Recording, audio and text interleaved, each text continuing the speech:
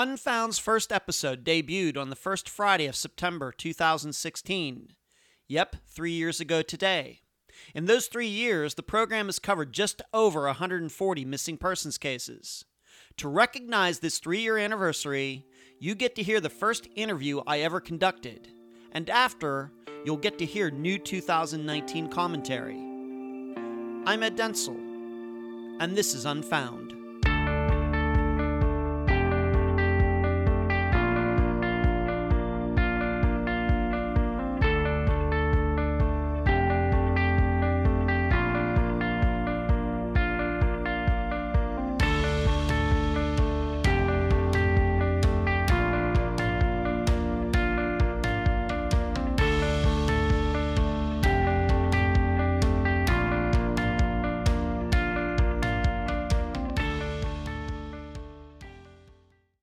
And on the phone now, I have Mrs. Mary Lau, the mother of Suzanne. Welcome to the show, Mary.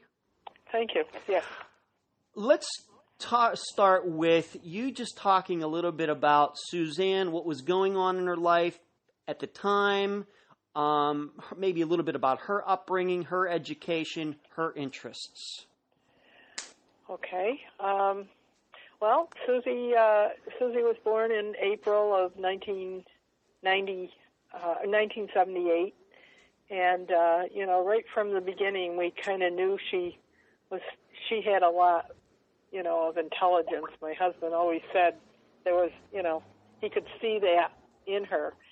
And as she, grew up, by the time she was about 9 years old, she was writing poetry, and from writing poetry to wanting to, she started to hear about computers, and I think our first computer was a Texas Instrument computer, and she really was fascinated with those. And she, really got into the computer area, and, eventually, would take computers apart and rebuild them. Yes. And she. And how old would she have been at this time? A teenager? Oh, she was a young teenager, maybe 13, 14 years old. She was the only kid in school who actually knew anything about computers. At the time in school, they were just getting one into the library. It's a fairly big school district, but the libraries in the different schools had one computer, and if it would break down, nobody knew anything about computers, and they would call Susie to come and see if she could fix it, which she usually could. And, she really, she had people around her all the time just fascinated by the fact that she typed so fast, and she could, bring up all sorts of information on the computer. Where do you think that she got this from? I have absolutely no idea. No idea? It just seemed to come, and like I said, she was into writing poetry, so she was using a typewriter, and and then of course when a computer came around, she could type all that information out on the computer, and save all her poetry that way. So she really had a lot going for her. When she was in high school, she was on the Honor Society. She was a very bright girl, and it's interesting to me that she seems like she has this, what would it be? I don't know if the word is a dichotomy of, on one hand, being very technical, but on the other hand, being very, I would maybe, if I could say this, artsy fartsy in poetry, because I could say that because I'm artsy fartsy, but really having a passion for the arts, but having a passion for computers as well, which is a really unique combination. Yes. Yeah. That's basically what she was, and we could never understand, even as a real young child, some of the poetry that she would come up with that was, just so far beyond her, years. I mean, comparing things like. When it rained one day, and she wrote a poem about rain and how the rain sounded like thundering hoofs of a horse, coming down the driveway. Right. Just really, far out ideas of how she put this all together. We just don't know where it came from. One interesting thing was one day she was taking a shower, and she jumped out of the shower. She had soap in her hair, towel wrapped around her, and she ran down the hall, and they said, "Where are you going?" And she said she just got the idea for a poem, and she had to write it down before she forgot it. So, even doing that would be, poems were just coming into her head all the time. She even wrote poems about the places that she would write a poem. One time writing a poem on the back of I think she had some bunion pads or something. It was the only paper she had. So she wrote a poem on the back of that. Just things like that she could, really came to her. She had to write it down. Backs of napkins. I mean, it was just, it was constantly coming into her. And after she disappeared, my husband and I went through her books, which were tons of paper, and I couldn't believe all the poems that she wrote. I could not believe it. She was a young woman who was very in touch with her feelings and could express them, not just not just speaking, but writing them down, which is a particularly unique talent. Yes, yeah, that's where she was coming from, and we don't know where she got it from, but it just seemed to happen. And well, having a wide, diverse array of interests like that is usually a sign of good parenting too. You should know, so you should be commended for that. But I'm sure you're happy, though, that she chose to go into computers for school instead of poetry, right? Yeah. Well, yeah. Right. I always wondered, if a poet could make it in this world. And I know there was a time when the school would publish, art type things that children had done, actually, I'm calling them children, but high school students would do art type work, and in order to, some of the stuff that she wrote, she said in order to get it published in this booklet, which was a once-a-year booklet, was kind of on the dark side. For some reason, that's what kids like to read. Yeah. So, some of her poetry at that point was very dark sounding, and when I spoke to people who worked at the school, they said they would get booklets from all the different schools, and most of the booklets were very dark, that's what kids were like. Teenagers. Yeah, good teenagers. Yeah, teenagers. Right. So she goes to school, but she ends up going to one school, and what was that school again? She transferred. Oh, she went to SUNY Oneonta, which is about 100 miles from where we live, kind of, down in kind of mid-New York. And when she went there, she took a computer science class, and by the end of the year, she said that it was, really she could teach the teachers. Yeah. They didn't have the knowledge that she had at that point about computers. So she decided that she would transfer to a bigger school, and that's when she came up to SUNY Albany, which, maybe 35, 40 miles from here. Right. So she moved a little closer. I was kind of against it. I really didn't want her to move closer, but the classes that she could take at that school were, a little more challenging. I think that's what she was looking for. Something that. That's interesting. You didn't want her to move back closer to where you lived? That's interesting. I really felt like I had two other children who, both of them went away, to school, one 5 hours away, one 2.5 hours, almost 3 hours away. I just really felt like their ability to grow a little bit was to be able to be further away from home. With her being so close to home, it was not that I didn't want her. Yeah. That's not the point. Yeah. But with her being so close to home, I just felt like she wasn't going to experience the, learning how to live out on the world on your own a little bit better. Yeah. See, my mom to this day is still the opposite. If I could have gone to college in my bedroom at home in 1989, she would have So Yeah. once again, that's why I had to ask you about that. How did she feel? She'd just be a few years younger than me. I was born in 1970. She would be a few years, what year was she born again? 78. 78. So 1978. so she was born the same year as my nephew. Okay. So I know even at the time, even the early 90s, mid 90s, computers for women was still kind of in its infancy. How did she feel about having these classes and having an interest in something that was so male dominated? I don't know. I think she just felt very good about knowing what she knew, and she was very helpful to anybody who asked her if they could,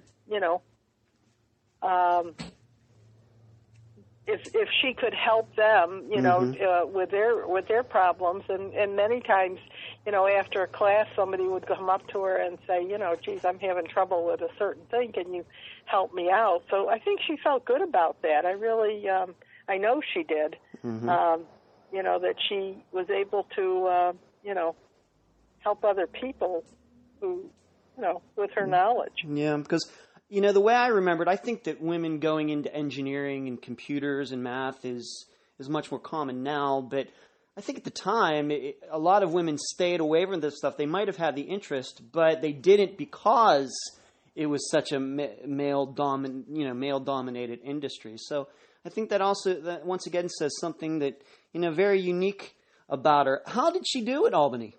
Switching to a tougher school. How was she doing? I don't think she. The thing is, I think with being in college, when you go to a college, you make friends. In your freshman year, and you kind of stay with those friends throughout the whole schooling. When she switched, she had a little more trouble, making close acquaintances because you don't have that orientation that you would have when you start out as a freshman. She was already a sophomore, so she didn't really have a lot of close friends. She had friends, but, nobody she could say, this is my closest friend. I met her, last year. So I think she had a little more trouble when she came up. I'm wondering if she, made a mistake, coming closer. Of course, we know it was a mistake. Yeah. But, just the fact that she, needed some. I mean, she was. Let's just put it this way: she was getting passing grades and all the. Oh yeah, okay. She was. Yeah, no, she didn't have that problem. The problem was, basically, the fact that it was harder for her to fit into groups. The social life, the socializing that goes along with college. Okay. Yeah. Sure. Well, I guess that brings us to the man that she eventually did meet, and through a computer club. Explain to the listeners how that happened with meeting Richard Condon. Yeah, she actually met him before she went to college. She was about 11th grade and heard about this computer group that would meet once a week at a local restaurant, and convinced my husband to take her to this place. And so my husband would take her down there, once a week to meet with these people. And some of them were older. That was something that bothered me a lot. And there were quite a few, male type people. Of course. More and. So actually just recently became acquainted with somebody. I didn't, but I found out about somebody who was the person who actually introduced Suzanne to her boyfriend, the one she finally wound up with. Yeah. And the reason that he did was because Susie was interested in learning how to do some it's not working here. Learning how to do computer programming. Okay, and it like a particular computer language or something like that? Yes, and she did not know how to do that, and she had heard that this guy who eventually became her boyfriend, was an expert at programming, and so he introduced her to this guy's name is Rich. Introduced him to Rich, and that's how they got acquainted, was because he taught Susie some computer programming, and she used. We all use Microsoft Word. Everybody uses Microsoft Word, but she and Rich got into using Linux, which is a lot more difficult to program. Right. So that's how they really got to know each other, and he thought, wow, he was pretty in tune with computers, and to meet up with a girl that knew so much about computers was kind of wow. So that was the level on which they identified with each other. That's where they really bonded, I guess you could say. Was with the computers. How long was it now? He was how many years older than she was? About a year and a half now. Okay, he so was one grade ahead of her. When she was in 11th, he was in 12th. So. And he was organizing this at this restaurant at that early age. Yes. Wow. Yep. Okay. Yeah, because he was another guy who was building computers and tearing them apart and making bigger and better computers at the time when they weren't. I mean, our cell phones now have more memory than those computers did. But, yes. That many years ago, 18, 19, 20 years ago, we're talking about, top-of-the-line computers that they were putting together. So how much longer after that did they become a couple? Was it when she went to college, when she went to Albany? Because he ended up going to the same school. He actually never did go to the same school as she did. Okay. He went to a Catholic boys' school in the area, and she, of course, went to a local high school up here in Ballston Spa, where we're from. But when he went off to college, he went to RPI, which Rensselaer Polytechnical Institute, and Susie was still in high school. And then the following year, she went to Oneonta, which, like I said, is about 100 miles from here. Right. So they never went to the same schools together. They just got to know each other, I think, through that, those meetings in the restaurant. And then once, they had those meetings, that's how they, that's how they started dating. That's how they started dating. And at the time that Suzanne disappeared, how long had they been a couple? And I know there's some. We'll get into the particulars of that, but how long had they been a couple? I think they'd been together about 2.5 years, maybe, because she started dating him sometime as a junior in high school, and then she disappeared as a freshman or a sophomore in college. So about 2.5 years or so. Okay. We're going to come back to her boyfriend in a moment, but before you came on the air, I went through the facts of her disappearance and what she did that day and some of the times and things like that. I just want to clear up a couple things because here we are in 2016, and I just want to get straight a couple facts. First of all, I'm sure if people are familiar with their daughter's case, they've heard about the man in the baseball hat that appears at that convenience store around the time that her ATM card was used the next day. What can you tell? That guy has been exonerated, hasn't he? Yes, he has. And it took a long time before the police actually located him, but they finally did, and pretty much decided, that's what they told me, is that, anything that they found out from him, didn't put him in that place, or didn't put him taking Suzanne. So that's really all I can tell you about that. Right. I don't know any more than what the police told me. Right. Well, and I just want my listeners to get it straight from your mouth because, like I said, there are still sites out there that maybe haven't been updated in a while, or they don't know some of the news that that can kind of put people off in maybe the wrong direction. And of course, if the police say that somebody's not being looked at anymore, then we want to make sure that we put that out there. The other point is about her name tag from her job that she was at that night. It wasn't seen near that bus stop where she got off for about 2 months later. Like she disappeared in March. It was like early, I would say late April, early May. Okay. And they found that. Okay. And was that name tag, where it was found, would that have been on the way from the bus to her dormitory, or would it have been in the opposite direction? No, it was found pretty much right where the bus left off the passengers that night. It actually, that was a very mild winter. We did not have very much snow that winter, and anytime it rained, anytime we had any precipitation, it was always kind of freezing rain.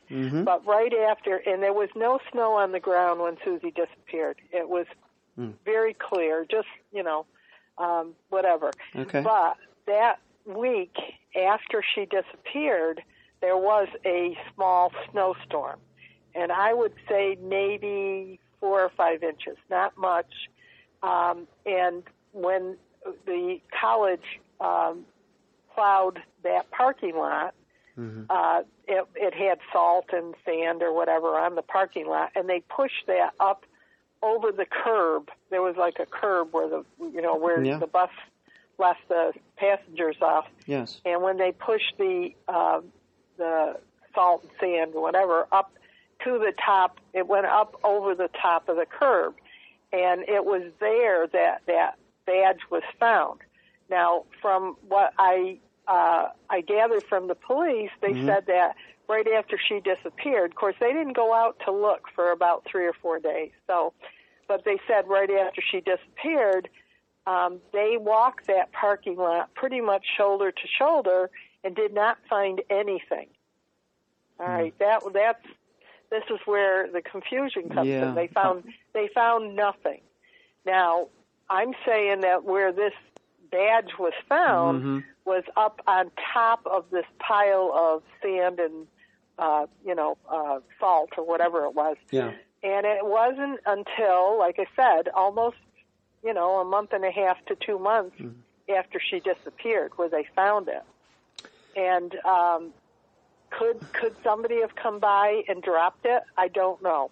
The other thing about this was this particular badge was one, according to the place where she worked, they were not using anymore. They were using a hang tag where you put it around your neck on a lariat type thing. And they had the badge on that. This one was a pin badge, and from what we found, the police showed us the back of the badge. The pin was very rusty. Well, I think you could put something out, in a day and have it rust. Right, pretty quickly. Especially cheap metal like that, sure. Yeah, cheap metal, so they were saying, well, it was here for a long while. Well, we can't decide that it was. It was cracked. I would say that, maybe a car drove over it or something, so it was cracked.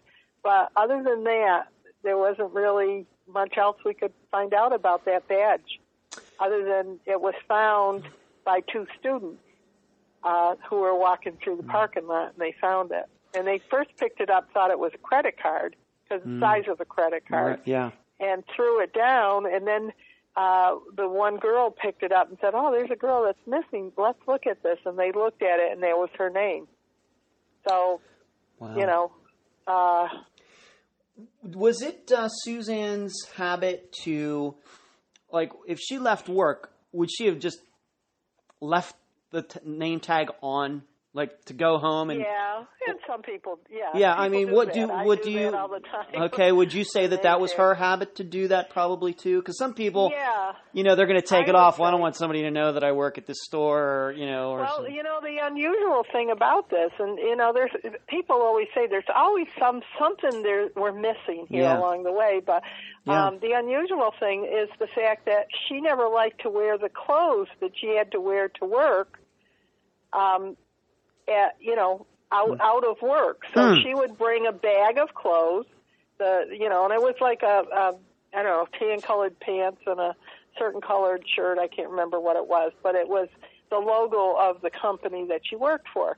So she would bring them with her, change at work, then once she got done with work, she would change the clothes back and put them back in a bag and carry them home or carry them back to the dorm. So if she would do that, taking the badge off too. Right. So that's always been a question high on my list. Yeah. But I never got any good answers to that. Do you have knowledge if she changed clothes that night? After she? Oh yeah, she did. Oh, yeah. She absolutely did. Okay. She absolutely did. The man that she worked for, her boss at the time, said that Susie would come in a little bit early to work, so she could get into her work clothes, and always started a little bit early, which meant that she could leave 5 minutes before the bus would come. If she'd leave 5 or 10 minutes, before the bus would come, and change back into her outdoor clothes, basically jeans or whatever the kids were wearing at the time. And she would take those clothes off. She didn't want to wear those clothes out. I don't know why, but that was her habit. Well, maybe a fashion, statement of some type, self-conscious about her fashion or something like that. I think I've known people I think I've had 1 or 2 jobs like that, in my life where it maybe has like the name of a store or something on there, and like McDonald's or something. You don't want to wear your McDonald's uniform out, advertising the uniform. Yeah, maybe not. But just going back to the name tag, so it's possible that night the name tag falls out. It sits there somewhere around the bus. She disappears. It sits there for a couple days. Nobody notices it. And then the storm comes. The snow gets pushed away. The name tag gets caught up in the snow. And then these months later, or 8 weeks later, the snow melts. And then the name tag appears. It shows up. That's possible. That's possible. Okay. Great. I just wanted to get that on the record. Okay, great. Let's move on once again. I guess back to the boyfriend. The next day he calls you and tells you that Suzanne has disappeared. Yeah, he says, how did he word it? He worded it so that it didn't sound like, geez, Susie disappeared. What are we going to do about it? It wasn't like that. It says, did you know Susie didn't come home last night or something like that? And it was like a shock to me because I was getting ready. My husband was reading a newspaper. I was getting ready so that we could go to meet my son. It was going to take me out for my birthday, which was the day before Susie disappeared. And so he called, my son said, we'll go out for lunch. And so I was getting ready. The phone rings, and he says, did you know Susie didn't come back last night? It was like, what are you talking about? Yeah. I was like a little bit in shock because, why didn't you call me last night? And why are you saying that? And so I gave the phone to my husband, and my husband got the information from him saying that, Susie didn't come back. He had tried to get into her computer, which he did. He got into her computer and, looked at different emails or whatever. Right. We'll get into that. We'll get into that too. But we'll get into that. But he calls and says, and then you hang up the phone and you go to Albany. My husband went right down to Albany. Yeah, I stayed here because I thought, if there were any phone calls, somebody would call me and I'd be here. That was before, cell phones were just coming in, so we didn't have the cell phone. Yeah. But, I here, and Doug went to Albany to, go and talk with the police because the police weren't taking any reports from just a boyfriend, and, they were trying to convince us that, maybe she just came home and she went and stayed in somebody else's room, fell asleep, and, she'll show up again. Basically, they poo-pooing the whole thing. So, let me ask you this, if you know.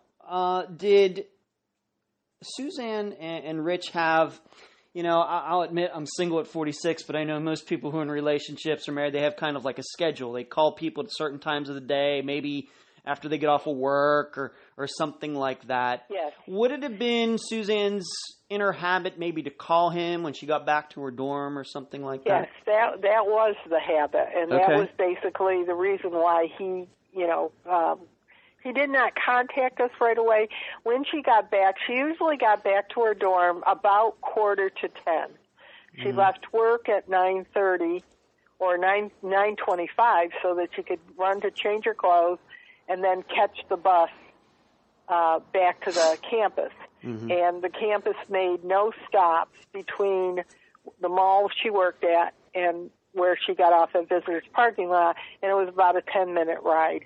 And so she made, when she would get back to her dorm, which would have been about 9:45, she would make a phone call to him, or she would email him to let him know that she was back. And she didn't do it that night. And he started, according to her roommates, or their quad mates, because this is like a four-room quad that she lived in, and according to them, they hadn't heard her come in.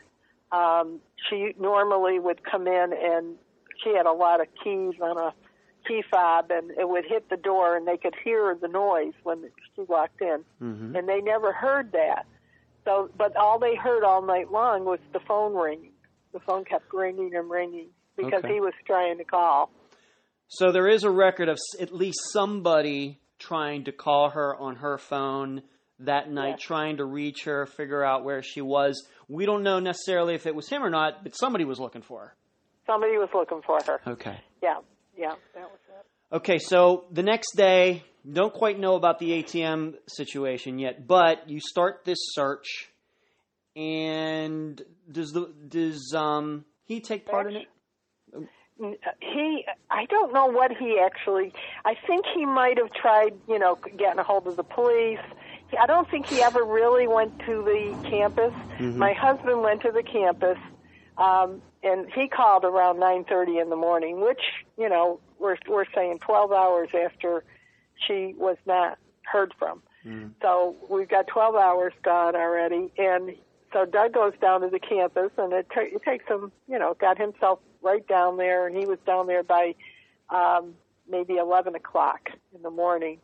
And he went right to the police and, talked to them. In the meantime, I thought, what do I do while I'm sitting here? And I thought about her credit cards, and I thought maybe, because all her credit card statements would come to us. And she had maybe 2 credit cards. She didn't have a lot. But they would come here. Her bank, book, I knew what she had in her bank account because all the statements would come here. And so I started to call. I called because I knew she had an ATM account.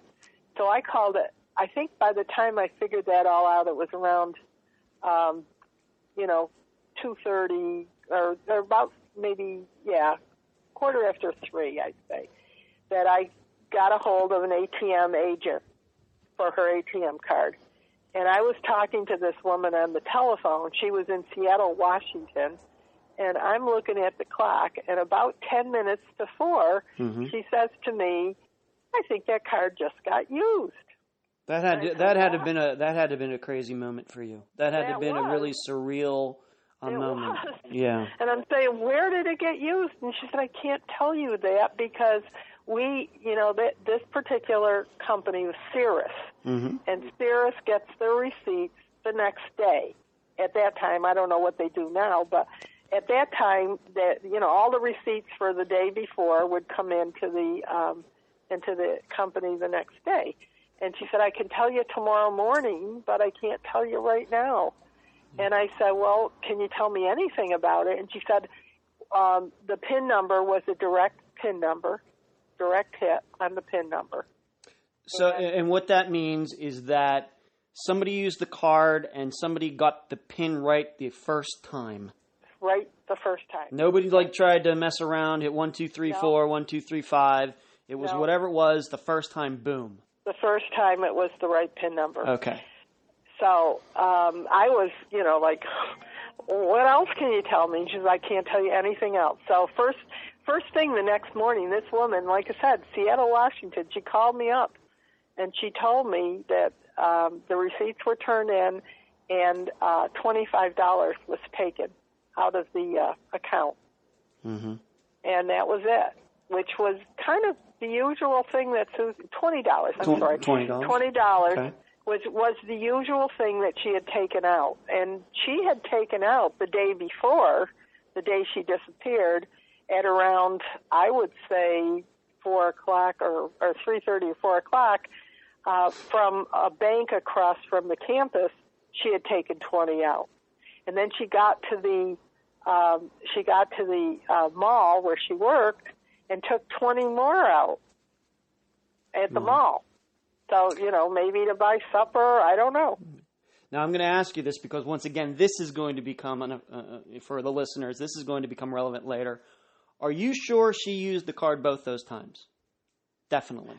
Yes, I believe that, yes, because at the time, there was a camera at the bank where she took the first 20 out. And when she got to the mall, I believe there was a camera in the mall at their ATM machine where she took the second 20 out. Okay, so they saw her there, and both times. Okay. So it was her. But when they got to the place where the card was used on March 3rd. On March the 3rd, well, I was on the telephone with the ATM person. Mm-hmm. The surveillance camera was not over the ATM machine. Right. It was over the counter where the cash register was for the store that the convenience store that she was used. So the camera is, once again, for the listeners, what that means is that the camera was pointed at the registers, probably because the owner of the store might have wanted to make sure somebody wasn't ripping them off. In contrast to, like, today, almost 20 years later, where it seems like every convenience store has, like, 10 cameras all over the place. Yeah, exactly. There was only the one camera over the cash register in that convenience store. And where was the ATM in that store?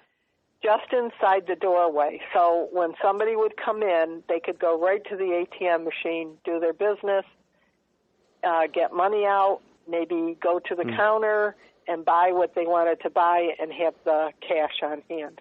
Right. That particular machine gave cash. Okay. Some machines give script, but that one I was told gave cash. Right. And this, by the way, this is also how the guy with the Nike hat got involved, because he was in the store right around the time that ATM spit out the money. Exactly. Okay, so that's how that all ties itself up together. And the reason that you saw the Nike hat was because the camera was overhead, so it was kind of a bird's eye view. So all you got was the hat with the brim and maybe a little part of this guy's nose. Really no facial, familiarity. You couldn't get, there was no face there. I mean, it was basically his. But the police finally found him somehow. Finally located him. He had what did he have? A jacket. He had it was a winter jacket that was a particular brand, and that was another reason that he was identified with, because of the jacket, the hat, and it was months later when they finally identified him. It wasn't like overnight. And that's it took a long time to find him, but they did find him. They did find. That's why it's weird. 18 years later, that's the name of the make of the jacket, the company of the jacket. Yeah. Right, and but going back to, you said it took them a while, but still, you'd think 18 years later that some of these people would clean their their information up. How did her boyfriend find out that she was missing? He called you, but how did he find out? Because she didn't call him, so he tried calling her. Okay. And he kept calling her, claiming that that's what he did. Mm-hmm. And, I think my husband asked him, well, why didn't you go down there? And he said he didn't really have an explanation. But when the police talked to him, his explanation was his alibi was he was playing a game on the computer with one of his friends. And his friend... when she disappeared. when she disappeared, Okay. yeah. Okay. And this friend identified him by the fact that he said, I knew all his moves. In other words, the moves on this particular game that It he should. was playing. How far, and we maybe need to clear this up too, how far did her boyfriend live from the Albany campus? He didn't go to school there, but he lived close. Yes, he did. He lived maybe, I would say, if you got on the Northway, probably about 10 to 12 minutes away. Yep, not very far. Okay, getting back to the question of how he found out. So he just took for granted that because she didn't pick up the phone, not even the next day, that she never came back? Or did finally somebody pick up the phone in that dorm? Or did he drive down there and find one of her roommates or something, and they said, no, Suzanne never came home last night? No, he just decided that she was missing. That was what his... Okay. That's right. You know, just talking to you about this really brings a lot of this back, you know. I mean, these are questions that need to be asked from the police again. You know, we need to go over this and over this. Yeah. There's a clue somewhere. Well, I ask the questions because either I don't know them or haven't read them, and I don't want this. I don't want you to. This is not a point of trying to relive this over again for you. You know, that's not why I do this. But no, I'm just asking questions as you're answering them. You know, just a thing that pops into my head. Once again, you can answer it. Great. If you don't know, that's fine too. You know, that's fine too. Now you did a show. Now we should say something before we continue. There is no suspect in this crime. There's a woman that I've interviewed, that's going to be on a future show. And she always likes to say, nobody's been included, nobody's been excluded in the disappearance of Suzanne Lau. Okay, that is a fact. All right, that's a fact. We have to establish that right now for the listeners. However, you did a show called Disappeared back in 2011, 2012, where you were very, let's put it this way, there was a strong feeling there that you thought that her boyfriend had something to do with it. Okay, yes. Now can you talk about that? Yeah, I can talk about it. You know, for a long time the police pretty much said don't say anything, you know. Well, you know, 18 years have gone by and I just got to the point where I just couldn't hold back anymore. But, you know, just the fact that here was a guy who claimed to be her boyfriend, lived about 10 to 12 minutes away from the campus, realized that she didn't come home that night, and didn't drive down to find out where she was. Most people would say, yes, you know, if it was my boyfriend or girlfriend, I'd want to know where they were, you know. I want to go check, you know. Yeah. Most guys would do that. And now, do you think that he didn't? Now, this is once again another point that was, you know, that we've talked about, you know, when we've originally talked. Could it be the reason he didn't go down there is because maybe they weren't a couple anymore? Well, I was wondering that also, but, you know, from the fact that he did call the next day to tell us, you know, that she didn't come back to her room, so they could have, maybe he still thought they were a couple. I thought around Valentine's Day that she gave him the Dear John letter, but we never knew for sure. You know, and that was only 2 weeks before she disappeared. And I know that every time she tried to break up with him, he would just get very emotional and throw a real fit about it. So, and she was the kind of a person who couldn't take that kind of emotion, you know, that she always felt sorry for, you know, the underdog, basically. Yeah. So I'm just wondering if he had her pretty much, you know, under his thumb. Do you think that that is something that she would have explicitly told you? Hey, Ma, you know that I broke up with Rich last week. Do you think that was... I knew there were times when she tried, you know, and she didn't actually tell him in person. She would write a long letter and then hand him the letter, and he would get home, open the letter, and about 10 minutes later you'd hear the telephone ring and you'd hear her on the phone, you know, arguing with him, and eventually, you know, they would get back together again. So this was a relationship that had its ups and downs. It sure did, yep. Okay, okay. So once again, we just have to establish that he has been interviewed by the police, maybe not recently, But at the time, maybe a few months after, whenever, he's been interviewed. He has seemingly a decent alibi with the video. Of course, nobody saw him. No. But he's playing video games. This friend, whoever he is vouching for him. That alibi has never been broken. No. Okay. However, given that he is a computer expert, just like Suzanne was, maybe there's the possibility that he could have maybe programmed the computer to do something, because there are, That's always been my contention, is that he programmed that computer to play that game, and was not not where he said he was. And right after Susie disappeared, and the police would want to talk to him and his family, they finally got a lawyer. Very high-priced lawyer, and that was it. Police can't, unless you have, probable cause, you cannot bother the person anymore. So basically, the victim has less rights than the perpetrator.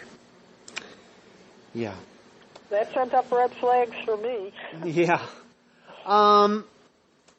Let's move on to something else, and it has to do with. And this takes us to the ETM question again. That Rich and Suzanne had a favorite movie called Hackers. That's all right. And you told me about that the first time we talked. I've watched the movie. All right. I watched it from beginning to end, and I can tell you, I even took a few notes during it. Just to kind of run through my head after I was done watching it. It was kind of interesting seeing Angelina Jolie 21 years ago with she had this very boyish haircut, and it was very 90s, and being 25 at the time that the movie came out, it certainly brought back some memories. But there's a specific part in that movie that is relevant to this case, and it's almost like a weird coincidence, almost, if you believe in that sort of thing. In the movie, in the first quarter of the movie, the movie of Hackers is about these people, as you can imagine, young computer kids in high school, kind of like, I guess from my generation, would have been like Ferris Bueller's Day Off, going in and switching his grades. Well, these guys were doing a lot more than that in this movie. Right. And the one guy was bragging about getting into an ATM machine, hacking it, and causing it to spit out money somewhere. All right? And then here we have, just 3 years later, that movie came out in 95. In 98, you have Suzanne disappear, and the next day, that ATM in that store spits out that $20 bill. Right. And seemingly nobody saw anybody come in and use that machine. Now, granted, it wasn't caught on camera, but nobody remembers anybody using the machine. Well, the police actually, when they realized the ATM machine might be, some factor, they were able to get about a half an hour before and a half an hour after that time frame, that 3:50, 10 minutes before, of all the people who used the machine, and they were able to speak with everybody. And that's how this Nike guy, the one they refer to as the Nike guy, was the only one that they could not identify right away.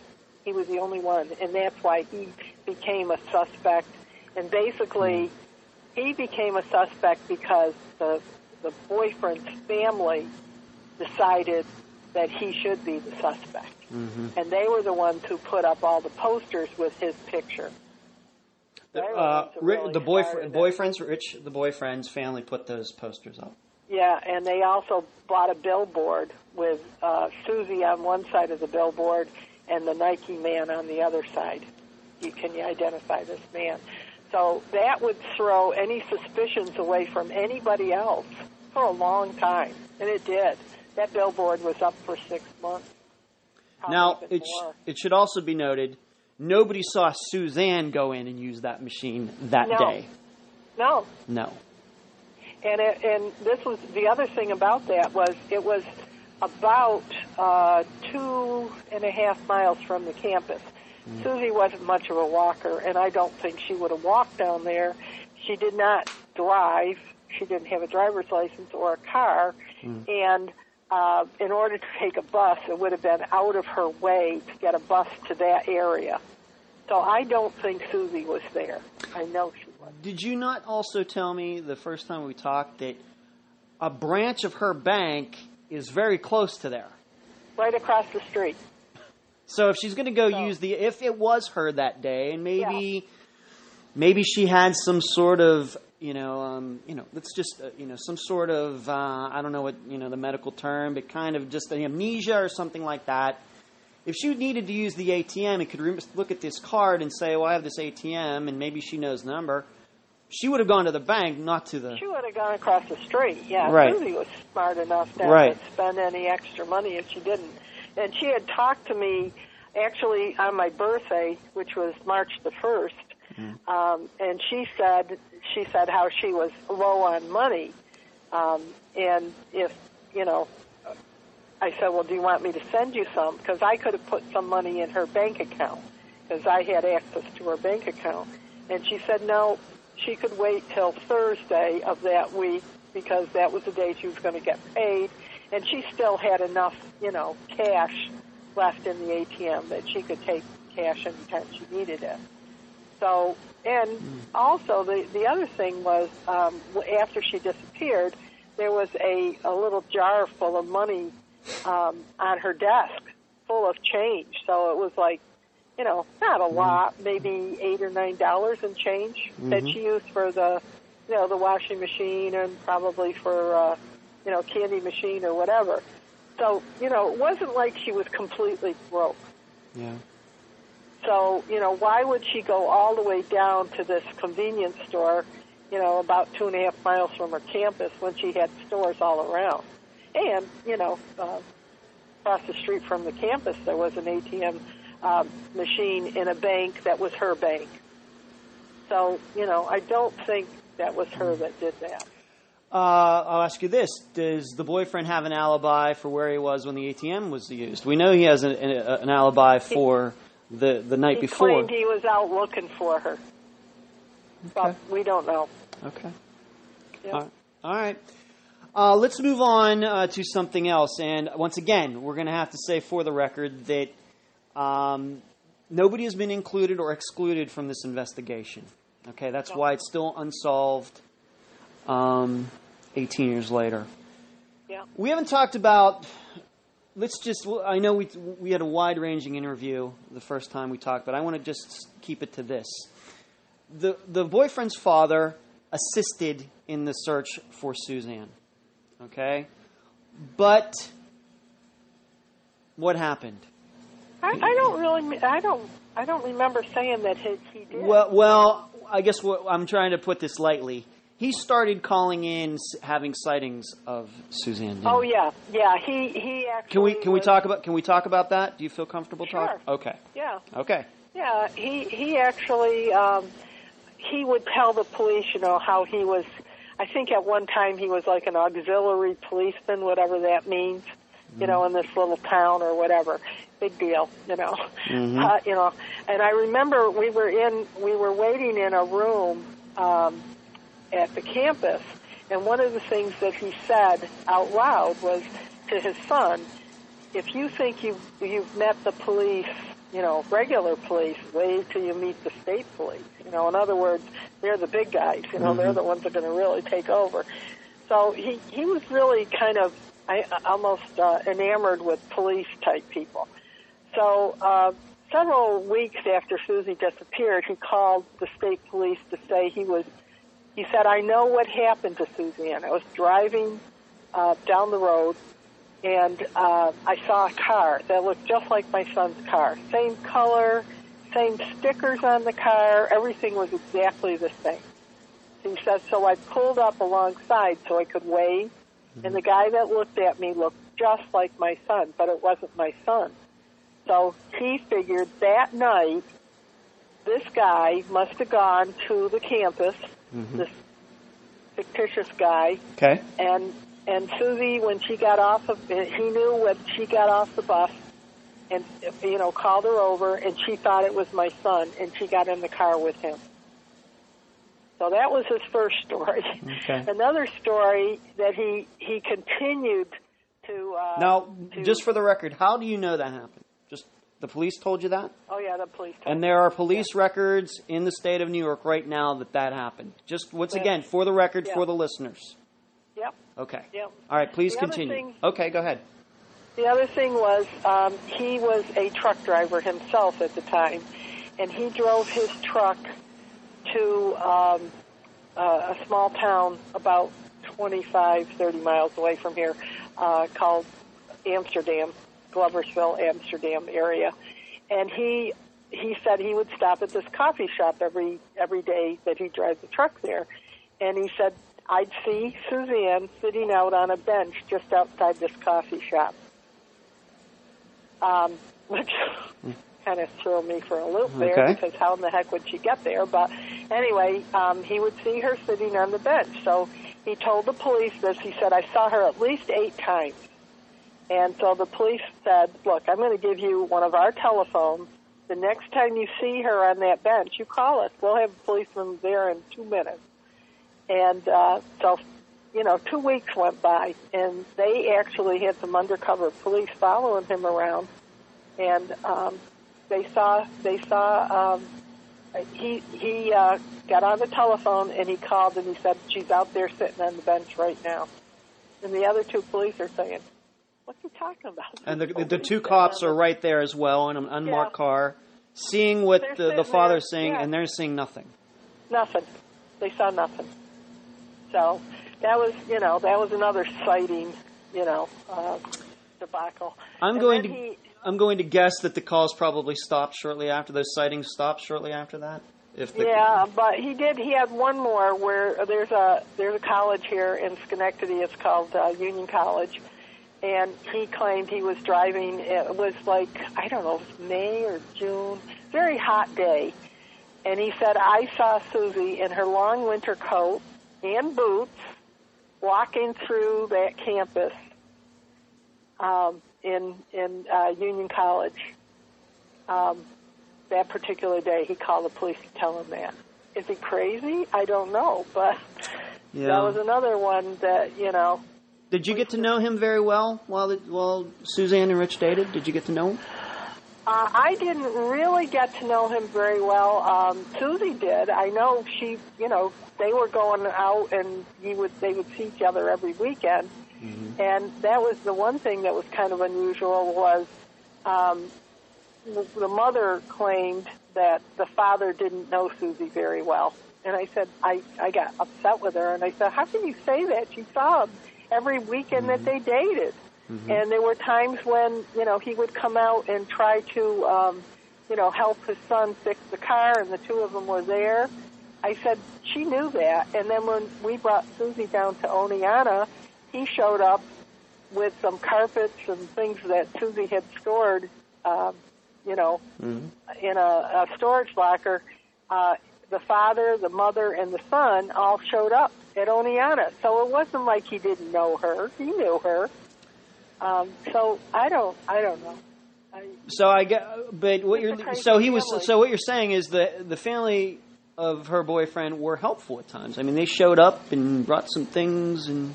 Not that we asked them to. And I remember when they showed up at Oneonta, I said, I remember, we were going to take Susie out to eat after, and I remember seeing them show up, and I said to her right away, I said, there's no way they're going out to eat with us. You know that already, don't you? And she was, yes, I do. Okay. I said, okay, because I didn't care for any of them. And that was long before she disappeared. I didn't like them. But just to be clear, for the record, what you're saying here is on the record, New York State police or local police stuff, these things that he did that turned out to be false sightings. Yeah. All right? Okay. This is not some, sour grapes or anything like that. Once again, I know you're telling the truth, but I just want to hear, I want to make sure my listeners understand that. Okay? Right. That's all I'm trying to do with this. Okay. Because as long as there is a record of that happening, then that's factual to me. What do you think happened to your daughter? I really wish I could, look at a magic ball and say, I know exactly what happened to her. I really don't know. I know that she made it back to the campus that night. She was witnessed by a girl who was getting on the bus that saw her getting off the bus. And so I know she made it to the campus. From then on, I really don't know. My feeling is that her boyfriend or some member of his family came to the campus, and she knew them, and she would get in the car with any of those people, and something bad happened. I really don't know. You know, the theme of this show, that and I can't thank you enough, and we're going to continue on with some other things. We're going to move on to what you've been doing since. But this show, the theme of it is about transitional areas, about safety, being aware of your surroundings and things like that, because that was what really struck me about your daughter's case. And I told you from the beginning, this is still a case I think that can be solved. I think, with the right, sleuthing, investigation, cold case work, or whatever else. But with each of these shows, I try to teach the listeners about something. And I do think about women out there today, 2016, who, have their heads in their phones, and they set themselves up for being abducted, being attacked, being raped, and becoming a missing person. I don't think that's what happened in your daughter's case, okay? But she was in one of those transitional areas, moving from the bus to her dorm. Those are the places, those transitional areas. You'll see a lot of self-defense experts talk about that. So for any of you women out there listening, this is the stuff you really have to be aware of. I don't care if it's on a college campus, places that you're familiar with. If somebody has their eye on you and you're not paying attention to your surroundings, you could be, setting yourself up. Now let's move on to what's been going on since. Talk to me about Suzanne's Law. Okay. There are actually, I have two laws. Please, tell us about them. Yeah. Suzanne's Law, the first law that we passed was in it was called the New York State College Safety Act of 1999, and it actually became law in 2000. And it was an act to amend the education law in relation to requiring colleges and universities to implement plans for the investigation of violent felonies and reports of missing students occurring on their campuses. Basically, they wanted the police to actually have some sort of a plan in place so that if a kid went missing on a college campus, or if there was anything violent like rape or whatever, they were able to have a plan so that all police agencies would get involved in this. And that became a New York State law in 2000. And then in 2008, it became a federal law, and it's called the Suzanne Lyles Campus Safety Act. Is a federal law now, and that was 2008 when that one was passed. In 2003, we had been working to try to get Suzanne listed with the National Center for Missing Children, but the National Center for Missing Children did not take children after the age of 18, up to the age of, they would only take them up to the age of their 18th birthday. So once you became 18, that was it.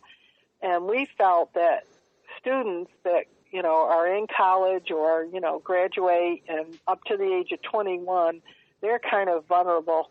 That's a whole vulnerable group. Yes. And we worked very hard to get a law passed.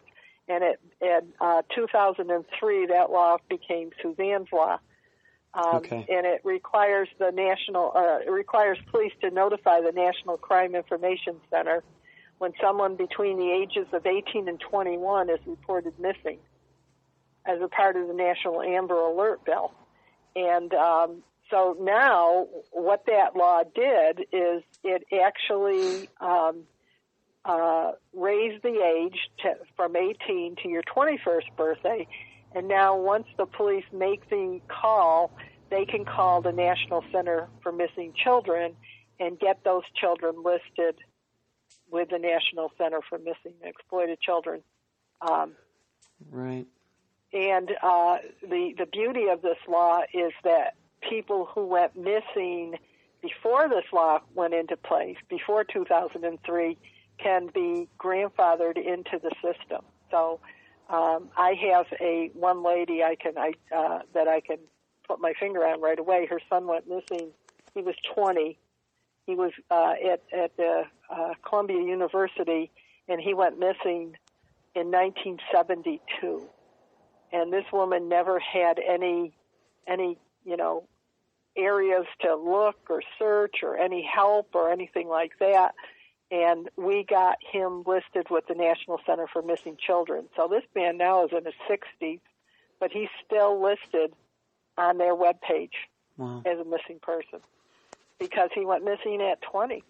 So that's the beauty of this law. So I really feel that Suzanne's law put a lot of young people who never would have had any help, or the families any help with the National Center for Missing and Exploited Children. What was that process like? I mean, you've become an advocate now, and then getting involved with the politics, getting a law passed. What was that experience like for you? Well, it was it was interesting because when the first law passed in New York State, and I'm thinking, wow, this is pretty easy. I didn't know you could pass laws that easily. And people would say to me, how did you get this thing passed? I don't know if it was because she was an attractive college student that went missing that, the law passed right away or what. But then we found out that we really had to, become a non-for-profit organization in order to really have some, fight behind us, basically. So we became a non-for-profit organization to help other people with missing family members. And once we did that, it seemed very easy to talk to representatives or, federal representatives to see if we could pass another law or to even, get our campus safety law was 2008. And at the time, she now is New York State Senator, federal senator, but her name was Kristen Gillibrand, and she was a representative. Mm-hmm. And at that time, she hadn't passed a law yet. So we went to see her, and guess what? She worked hard with Charles Schumer, Senator Schumer, and the two of them passed the Suzanne Lyall Campus Safety Act in 2008. That had to feel like quite an accomplishment for you. It was a big accomplishment, and it was a big accomplishment for her, too. And the one that passed in 2003 was another one that we actually spoke with a representative, and he said he filibustered all night, and then the next morning he called us to say we passed the law. I said, wow, that's great. Mm-hmm. So it was, we said, I can't believe this happened. People would say to us, how do you get those things going? I don't know. It just worked. We hit the right people at the right time. Yeah, you're not. These people aren't going to drop through the cracks anymore. No, that's the way I look at it. And anytime I get a phone call from a family member that says, their child 18 to 21 has gone missing, I immediately get them hooked up with Suzanne's law and, to get a hold of the National Center for Missing Children.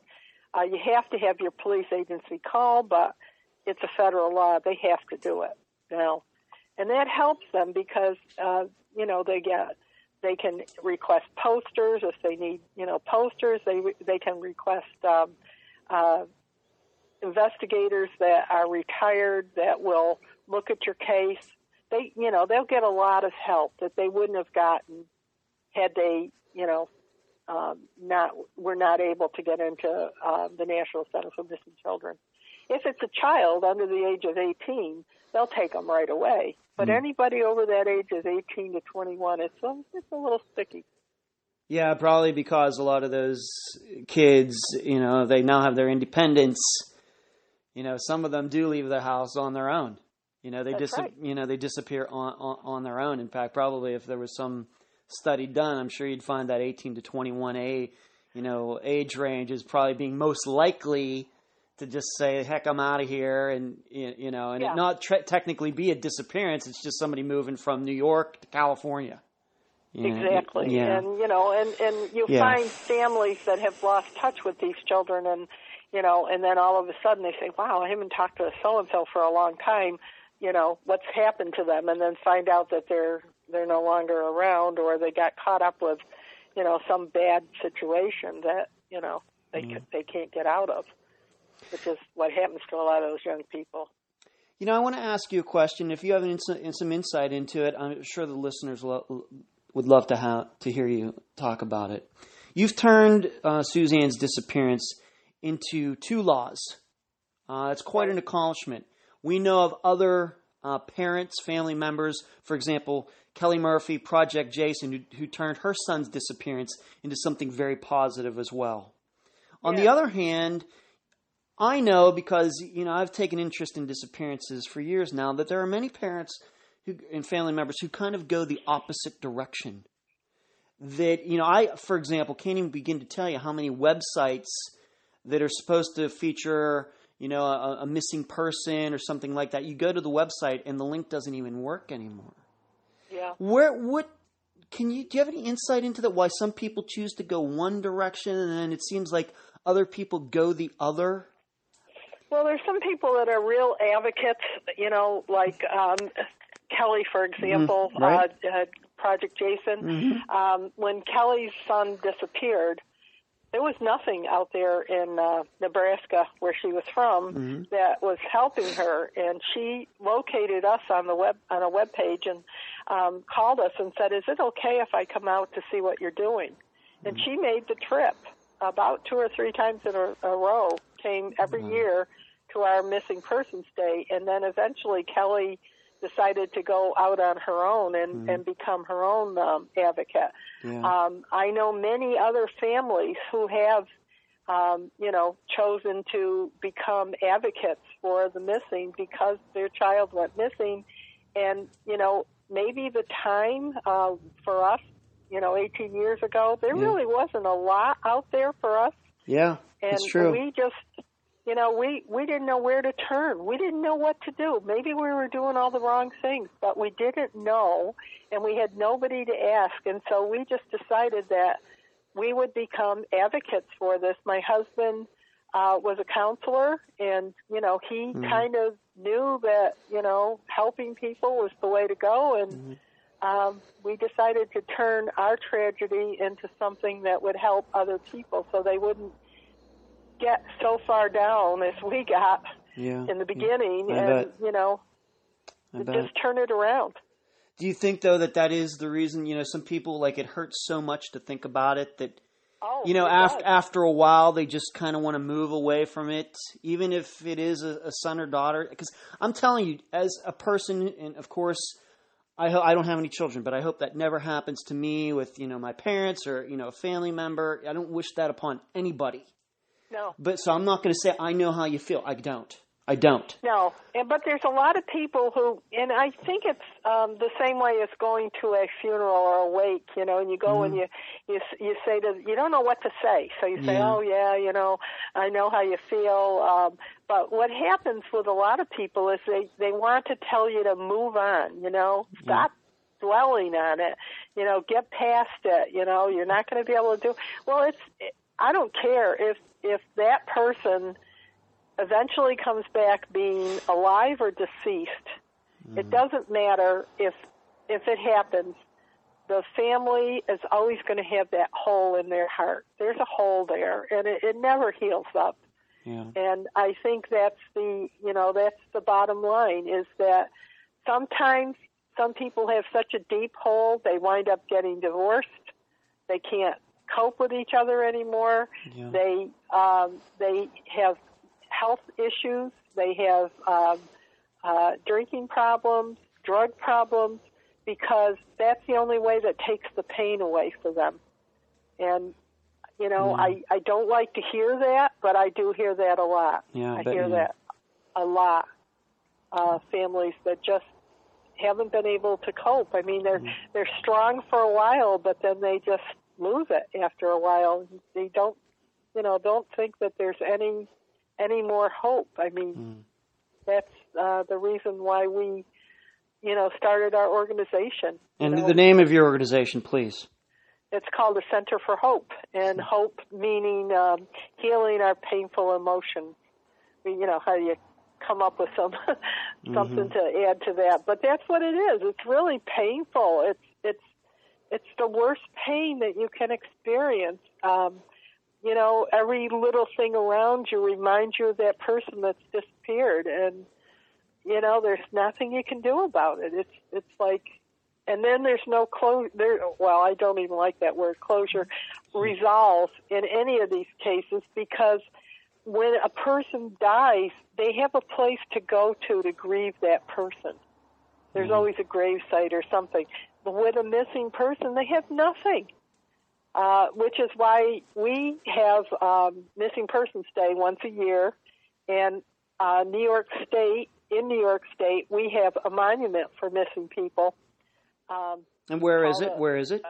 It's right in downtown Albany, right next to the New York State Museum. Okay. It's 20 feet high. It has a perpetual flame at the top.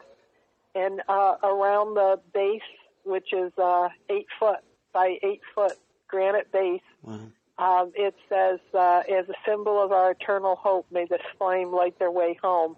And I have to tell you, there have been many times when I've been down there to that monument where there's a poster there, a stuffed animal, flowers. People go there and sit and grieve. Yeah. They have a place to actually feel that missing person. There have been candlelight vigils at that monument because people, have somebody who's missing, and it's the place they want to go and have a vigil, just because they're hoping that kind of publicity will bring that person back. Yeah.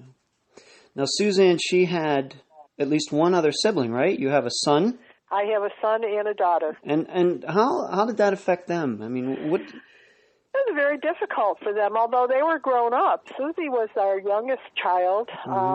My son was 12, going on 13 when she was born. My daughter was almost 9, going on 10. And so, they were kind of like second parents to them. My son adored her. He'd take her to the concerts when she got to be her, right age. Yeah, your daughter, Suzanne, was a Rush fan. She was a Rush fan. I like Rush myself. Yeah. And she had about 23 CDs. Wow. Of Rush before she disappeared, which I was amazed because she was really into Rush. She had really good musical taste. Whenever Rush came to, our local area here in Saratoga, SPAC, my son would take her. He didn't want her going to concerts by herself. So he would take her. Just to tell you the age difference, when he went to his first year of college, she was going into first grade. Wow. To give you. Yeah, well, you should know, I don't know if I told you that the first time we talked, but I have 2 brothers and a sister who are quite a bit older than I am as well. I actually have a sister my brothers and my sister are all almost 20 years older than I am. So, there you go. I know, so was the baby. Kid. Yeah. Yep, the baby, and everybody treated her, Yes. kind of that way, and, it was hard for them. They were a little bit older, but I'll tell you, when I talk to families who have a child that's gone missing, And I'm saying child because everybody is somebody's child. I don't care who it is. Mm-hmm. And, if you're 55 years old and you go missing, you were somebody's child at one point. But anybody who has a child that has gone missing and has young siblings, I usually tell those families, please, do something with them, even if it's to take them out for an ice cream cone or something. Don't let them feel neglected because you become so focused in trying to find the missing person that you forget about the siblings. And I have heard stories about siblings who have, I know of one who committed suicide after how many years of the family being so focused in trying to find the young sibling that she couldn't cope anymore. She just couldn't handle it anymore. So it's very difficult for them. They don't say anything, but they do feel neglected. Yeah. So. Well, to wrap this up, what else should be covered here? Where can people reach you, my listeners? You have a nonprofit organization. Do you take donations? Yes. What else do you want to talk about? Well, we can be reached at it's called the Center for Hope. Mm-hmm. We're in upstate New York. We're 20 Prospect Street, Ballston Spa, New York, 12020. I do have a web page, which is Hope, the number 4, the missing.org. Okay, Hope for the Missing with a 4 as the numeral 4. Yeah, okay. Yeah. .org, and I can be reached by telephone, which is also on our webpage, but I'll give you the number. It's 518-884-8761. Okay, great. And those telephone calls that come into the office, we take them as they come in because I get about maybe 30 or 40 a week. Missing people, so I have to take them as they come in. Can I ask you, are you working on any legislation or anything right now? Do you think that's behind you, or you think you are going to do something even more regarding politics? I think I would like to, look at some other things. We haven't, actually one of the things that we did do, we kind of got out of the legislation area for a while, and we produced decks of playing cards with 52 missing person cases on the cards, one on each card. The cards were passed out throughout New York State to the different jails. And I think we've had over 30,000 cards out there, 30,000 decks of cards. We also produced coasters that were sent out to the different bars and restaurants in the Capital District, and we picked out people who were missing through the Capital District for our coasters, hoping that if somebody had a drink and, loosened up a little bit, on the back of the card, there's a place where they can either text or scan and, make a phone call to a, place. So, we got out of doing some legislation because we were involved in the cards and the coasters. But there are other things that need to be, resolved, and we, There's still holes in the laws that you'd like to see closed. Oh, yeah, there's lots of holes. And like I said, I think from the time Susie disappeared to now, so much has happened for the older group of students, the older group of people that, through our laws.